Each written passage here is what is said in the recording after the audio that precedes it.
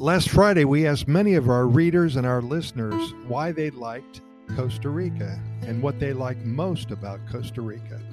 And here's a quick summary of what we have found out. Compare these thoughts with your favorite reasons. First of all, the people. Costa Ricans are laid back and they enjoy the simple things in life. The beautiful national parks and the availability to get away from it all. The Gallo Pinto, that was high on the list, and I sure can't argue with that. The coffee, people love the coffee here in Costa Rica. Many expats and visitors said they have taken coffee plantation tours. And of course, the beaches and the Canadian friends especially love the weather. One visitor from Alberta told us he's never going back to the minus 30 degrees. It's starting to get a little bit warmer up there, but he said by September or October of 2022, he wants to move to Costa Rica. And finally, many mentioned the feeling of Pura Vida, the overall happy vibe that is in abundance here in Costa Rica. And, whatever really turns you on, just we hope that you book your trip and enjoy. Some of the other things that they expanded upon was they said that the national parks, they were so cool, but they just weren't jungles. They were cloud forests and swamps. And I don't know if you guys know this, but the Manuel Antonio National Park has more of their park in the ocean than they do on land. So there's hectares and hectares of coral reefs and places where you can skin and scuba dive. There's also dry forests up in the Guanacaste area. It's not really heavy-duty, lush rainforest, but they're called dry forests. And one of the best things to do in Costa Rica is to take a hike on one of these protected lands, especially the Tenorio Volcano National Park, where you can see the stunning Rio Celeste waterfall. If you haven't seen a picture of that yet, be sure to Google Rio Celeste waterfall. And again, we touched on the volcanoes. There's 6 active and over 60 dormant or extinct volcanoes in the relatively small Central American country, which is Costa Rica.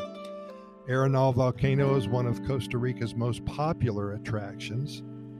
People can hike up its rugged terrain or take a dip in the soothing geothermal hot springs that are all around the Arenal area. There's a lot of spas and resorts in the area that take advantage of the natural hot waters. And of course, the biodiverse wildlife. As you all know by now, there's over 500,000 species of flora and fauna in Costa Rica. And over 30% now of the country is dedicated to national parks. So there's lots of places for animal populations to thrive and to flourish. You're going to see wildlife anywhere you go. Howler monkeys, butterflies, humpback whales, iguanas, sea turtles, sloths. Sometimes, if you're lucky, you can see the big cats. Did you know that Costa Rica was the hummingbird capital of the world? And the country is also a beautiful place for bird watchers. But it's really great if you're looking to catch a glimpse of one of the 50 different species of hummingbirds that live in Costa Rica.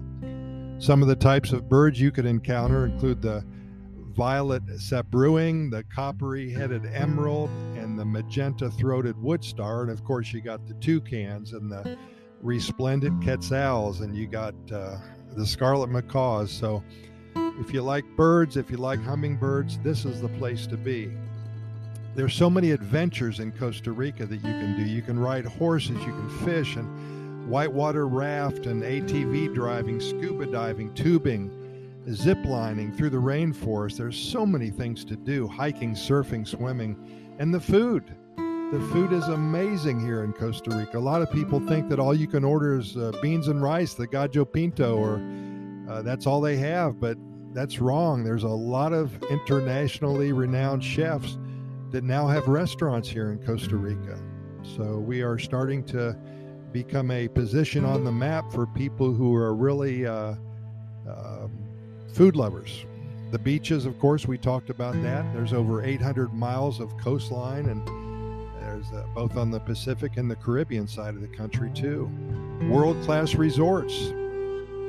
Some of these resorts I looked up before I did the podcast today.